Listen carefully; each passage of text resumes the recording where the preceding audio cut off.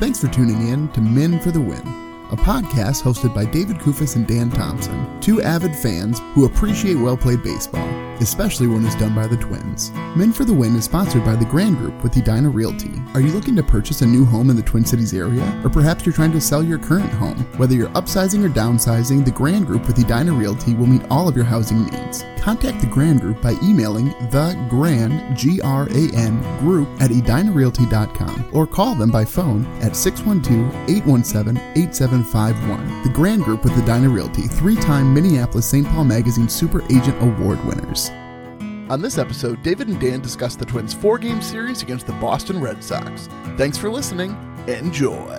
Thanks for tuning in to Men for the Win. My name is David Kufis. With me, as always, is Dan Thompson. The Twins managed to split a 4-game series in Boston against the mighty, mighty Red Sox, Dan Thompson. And let me tell you, this series is just how you should give constructive criticism, right? So it was something good, then the bad criticism, and then, Dan, something good at the end. It was a good example of that for those of us who are in a position to give feedback. The compliment sandwich? That's what you're talking about? Yes. I knew there was a name. There's a term for it. Yeah, it's the compliment sandwich. Yeah, that was not a bad series, I'd say, Dan. 2 wins in Boston? But didn't it feel awful? It didn't feel good. Like, at the time, I think it was because maybe the games I paid most attention to were the Saturday and Sunday games, and those were the terrible ones of the series. Well, yes, they weren't the ones that I would choose to watch again if I had to watch them again. But really, Dan, anything with those yellow uniforms that the Red Sox put on, I don't want to see those ever again. I'm sure somebody in Boston could correct us, but how is yellow and blue fit into the color scheme of the Red Sox? Didn't love that. Also, we should mention why they started this baseball game at dawn, I think, on Monday. It was weird. I had to set my alarm, Dan. It was a strange one. I literally was just starting teaching for the day, and there was a baseball game on. It was bizarre, but it was because of the Boston Marathon. Yeah. So they have Patriots Day, which is a state holiday in Massachusetts, I'm being told. So they have a holiday. They have the marathon. All of the fans from the Red Sox go out to cheer on the runners as they finish the marathon. So this was brought to my attention from a loyal listener, another Dan in my life, Dan Thompson. So he brought it up to me. So I've been informed now, Dan. I know why they played baseball at 6 a.m. Well, okay, we should probably start into this series. A very interesting series to talk about, most certainly.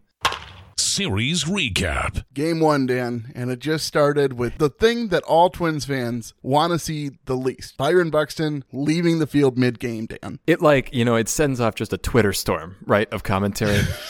This is how I found out, David. So I was looking at my texts, and I see, well, hey, 2 series of Buxton are better than none.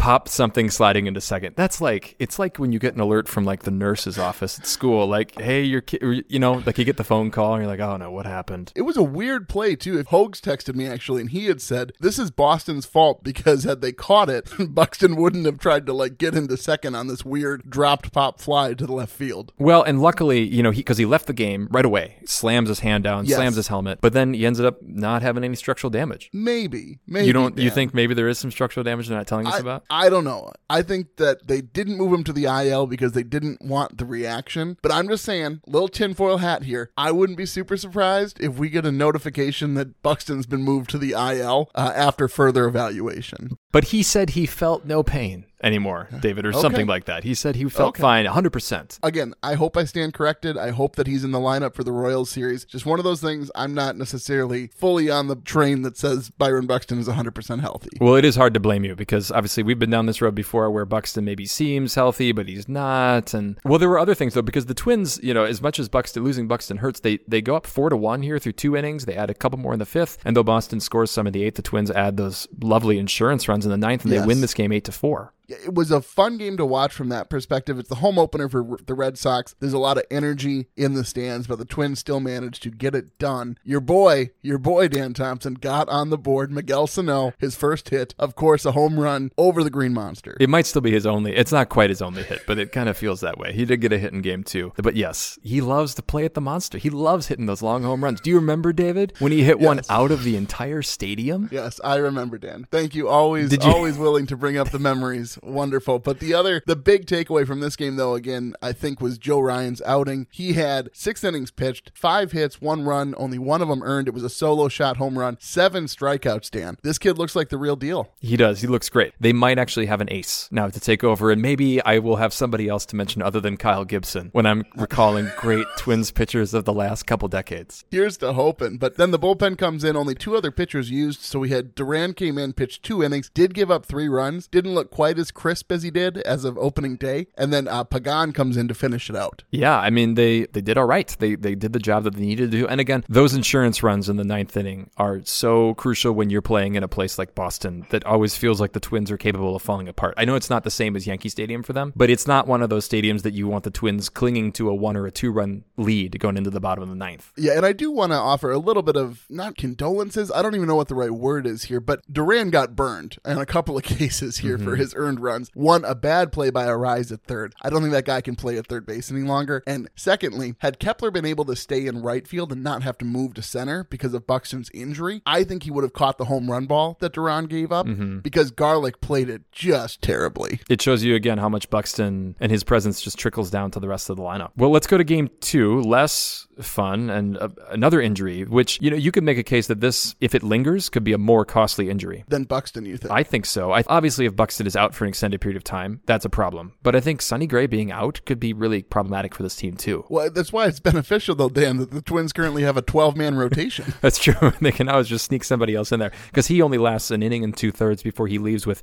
hamstring tightness, I believe, is what they called it. And so the report is that it's not going to keep him out more than 1 start, but I will believe that when I see it. A hamstring injury, that's not easy. That can get tweaked so easily. Yeah, and they put him on the 10-day IL, so we'll see. I think that's at least 2 starts, depending how your math works out. But Josh Winder came in and gave them starter innings, unlike his first outing, which was an inning. He pitched 5 1/3, 4 hits, 2 runs, a walk, and a couple strikeouts. That's really serviceable. Yeah, especially when you needed those innings to be eaten. There were still 2 games left in this series after this game. You need to keep the bullpen, at least some of those arms, fresh and ready to go. And yet the Twins lose this one 4-0. Really no offense to speak of other than Trevor Larnach, who had 3 of the Twins' 5 hits in the game. Arise had 1. Sano did have 1 as well. But other than that, not much. 0-4 with runners in scoring position. Just never really felt like the Twins were threatening to win this game. Well, and then game 3. And game 3 actually felt much more winnable for a longer stretch. The Red Sox end up winning this one 8-1 on a Sunday afternoon. The Red Sox score the first runs of this game, but that's not until the 6th inning when it's 2-0. Again, this one felt more winnable than the final score. Definitely. Things got out of hand in the 8th inning. Caleb Thielbar just got lit up, but I don't want to overlook. Ober had a very good start as well. So he went 6 innings pitched, 4 hits, 2 runs, none of them earned, by the way, because of a Miguel Sano error that it looked weird and like he was playing against the sun, but it was still a play that he needed to make. Yeah, and I just think when you are this offense and you're not going against, Matt Wacha has been a good pitcher, I think, in his career. Maybe some Cardinals and Red Sox fans will correct me. I know he's looked pretty good this year. He's got a .96 ERA. I just don't think of him as being this unbeatable starting pitcher when you have multiple all-stars in the lineup like the Twins do. I mean, look at the top 4 of this lineup. Well, it's the top 3 of this lineup. I'm not going to count Kepler. Arise, Correa, and Polanco. I mean, those are all-star caliber players right there. Maybe. I don't know what position Arise would be considered an all-star at as part of the problem. Well, we're ignoring his fielding here, David. Okay. That's how all-stars are determined. It's one tool, right? It's all about the hitting, isn't it?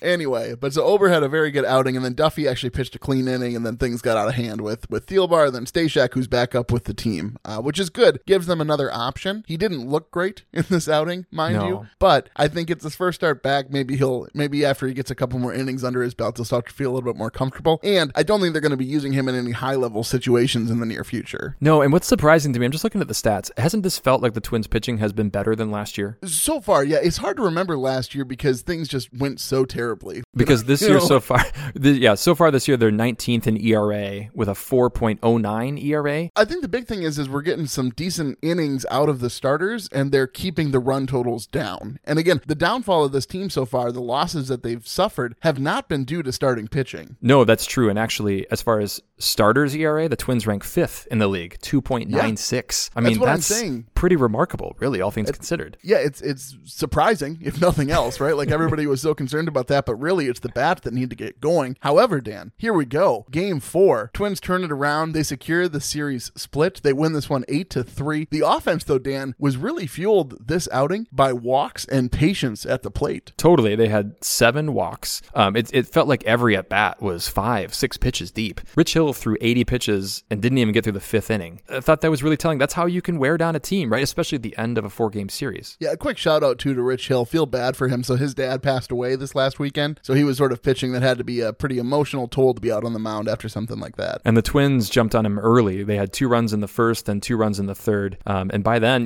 they really sealed it up in the 8th inning with 4 runs. Again, insurance runs, which was a common theme in Game 1 and Game 4. The Twins wins in the series. Kyle Garlick batting cleanup, Dan. When I saw that, David, I was... And then you know what he does? He goes and he hits a home run. It's a home run. So Ted from Twins Daily tweeted that out, that's just how he drew it up. Garlick in the cleanup spot, and I replied right after Garlick hit the home run. And I was like, yeah, I agree with the sarcasm, but my goodness, it's kind of hard not to chuckle at this after Garlick hits a 2-run shot. Well, is he like the Jake Cave now of this team? Like, is he just going to hang around and fill in and play well in spots like this? Well, I don't know, because he has a very particular role. I mean, yes, it's not how he drew it up, certainly, but Garlick in the 4 spot here makes a little bit of sense because Hill is a lefty, and that's all that Kyle Garlick can do is smash lefties, Dan Thompson. And so as soon as a righty came into the game, Rocco pulled him. So it's not like he was going to leave him out there. He's not going to be your everyday player, but he's a guy who can crush lefties. So when there's a lefty on the mound, you're probably going to see Kyle Garlick, especially until Buxton comes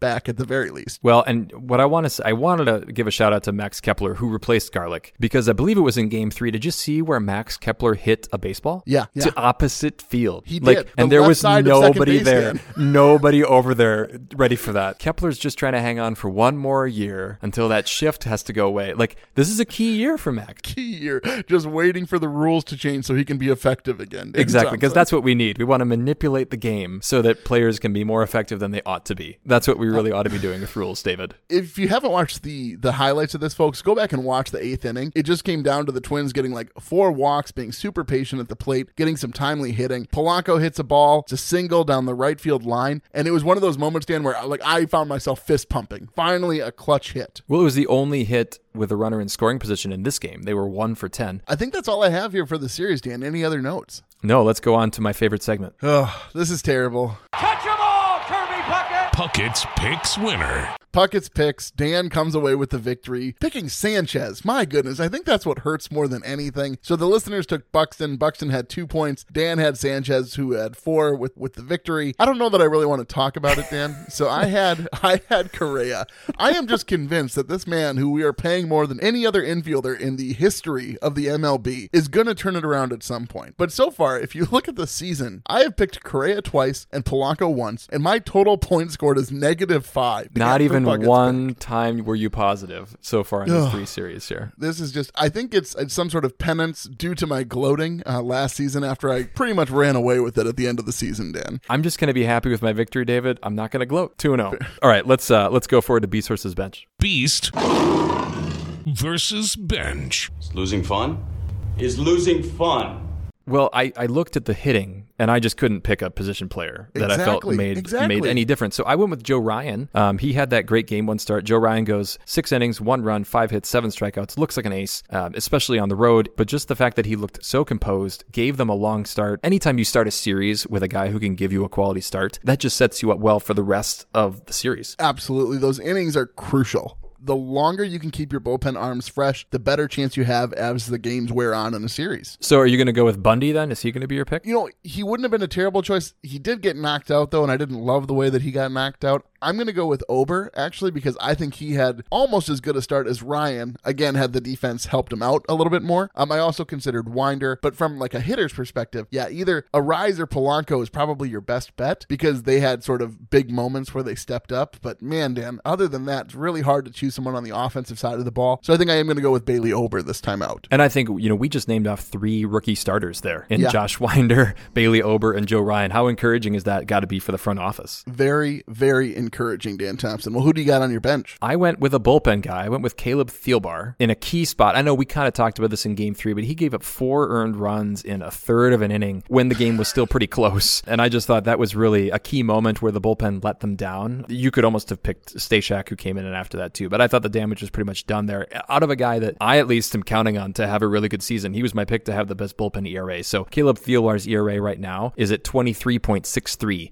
on the season, which is not the way you want to be starting. No, should we compare that with the closer that we got rid of, Dan, sent to the Padres? Go ahead, sure. Taylor Rogers, folks, if you haven't kept an eye on him, I have, just because I'm curious, and sometimes those Padres games are on late at night, and so after bedtime, I can flip it on, watch a little Padres baseball. Taylor Rogers has had 4 save opportunities, has saved all 4 games, and has only given up 1 hit in all of his outings, Dan Thompson. That's just what the Twins wanted him to do. I guess, I mean, Pagan's been all right so far. Pagan's had 3 outings. He's given up 1 hit in 3 innings. I mean, but it's not Taylor Rogers. No. Anyhow, that's a lot of talk about pitchers. Who do you have on your bench? Yeah, so I put Jeffers on my bench. Man, my goodness, this guy was supposed to take a step forward this season. All I can say is he had a terrible series. Went 0 for 3 in Game 1 with 2 strikeouts. Went 0 for 3 in Game 2 with 2 strikeouts. Game 4 was his best appearance, Dan, and he went 0 for 1 with 2 walks and a strikeout. He did get on base. Yeah, but that's not not what you want out of a DH, certainly, like in Game 4. No, that's what's so funny. It's like, why are you putting Jeffers in a DH? Like, I understand, to be honest, it was interesting in this game because that could have actually hurt them if there was an emergency catching situation, because he pinch hit Arise for Jeffers, which we'll talk about in Rocco's Rewind, I believe. Well, let's go ahead and go into that.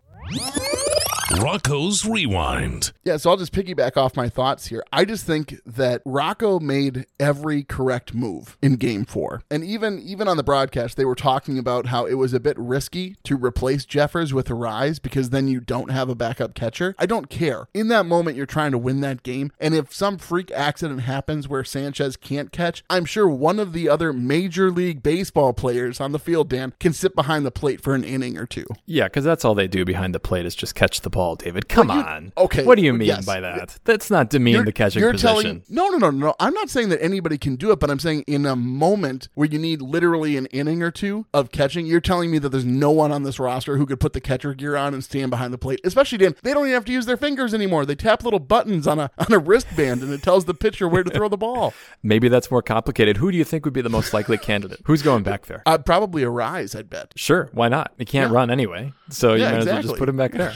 So you think this is a bad idea? No, I think it's a good idea. I just think you're underplaying the value of the catching position. In a very small sample size where you literally need to get through a couple innings where you're up 6 runs. Yeah, I think the odds of them needing to go to an emergency catcher there are pretty slim. So yeah, I agree with you. I think this is the right call. Anyway, but so I just think that was every move that Rocco made seemed like a good move. As far as when he pulled the pitchers, when he had guys warming up. And then also, it seems Pagan didn't get into the game because Jax was finally able to finish out Game 4. But I do think Pagan does seem like the guy that Rocco's going to lean on for those high leverage and save situations moving forward. And as far as I can tell, who can blame him right now? I don't know that Duran is quite ready for it. I think Duran is a great 7th or 8th inning guy right now. Yes, agreed. What do you have for Rocco, Dan? So this is something you and I texted about a little bit. Why is Gordon playing center field right now in a backup role? It's very confusing because, as we pointed out in our texts, why is Celestino on the roster if he's not playing when Buxton's injured? That's the whole reason he's on the roster, right? So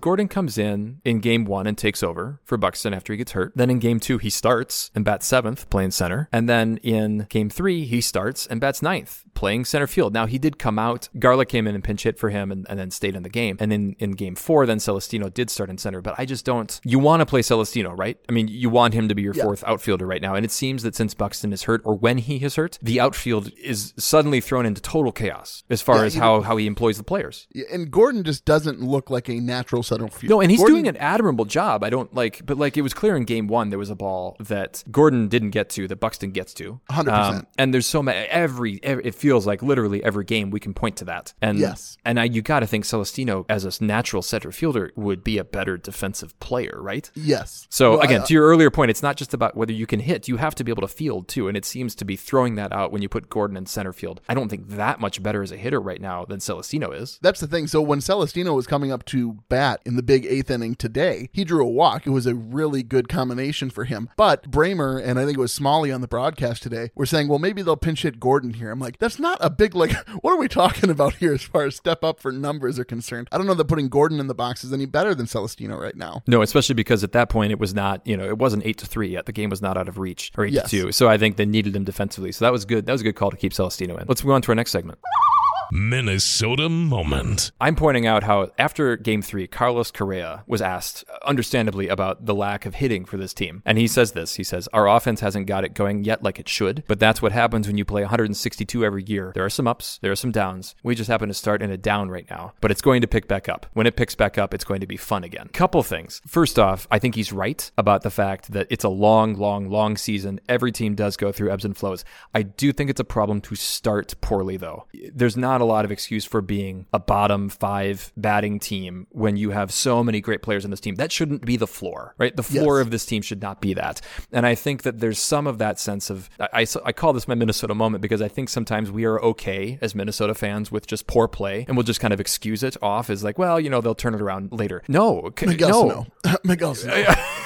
That's a different situation. That man has been maligned by us and the media for years. And to their credit, then, the Twins did come out the next game and played very well as maybe their best offensive performance of the season. I just think this is a reminder that our standards are maybe just a tad bit low when it comes to the Twins and their offensive production here. And it's like, hello, we just had the Bomba Squad a couple years ago. We should be expecting a top 10 offense every year out of this team as far as it's constructed now. This is my Minnesota moment because I feel like we are okay with mediocrity in a way that I don't think we ought to be given this lineup. And I think it's understandable that people would be concerned, but it was very hopeful to see this lineup turned around and hit really quite well in an early morning game where they had basically an hour to warm up after dawn, is what it felt like out here. Fair enough. I suppose that's a reasonable Minnesota moment, Dan. But anyway, what about you? What's your moment? Yeah, I think it's got to be the top of the 8th in this Game 4. Just Arise walks, Celestino walks, and then Polanco single. It just felt like the team really needed this victory, Dan. That's what I truly think. I don't think they can lose another series and sort of keep that sort of momentum and that mindset that, yes, we can still be a winning baseball team. And really, this game in that top of the 8th, Dan, it had sort of a playoff feel. Not in like the,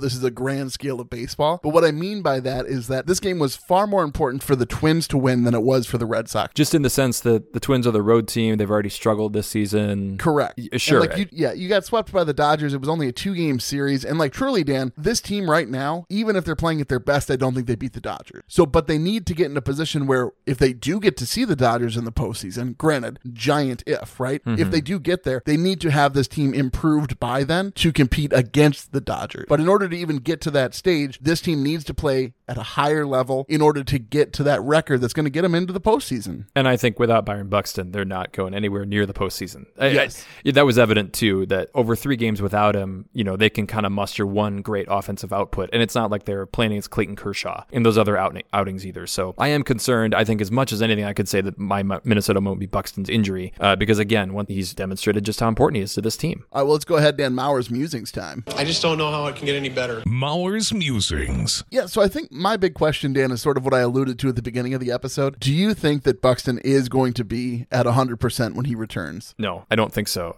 The reason that he said some things about his injury where he was kind of feeling a little bit of pain earlier in the season in his knee, I'm just worried that there's something there that we're not being told, nor are we privy to it, right? I mean, we don't need to know all of the results of all of the tests these guys go through, but the fact that he slammed his hand down so hard, it's almost like he kind of knew that something was wrong and he had tweaked it.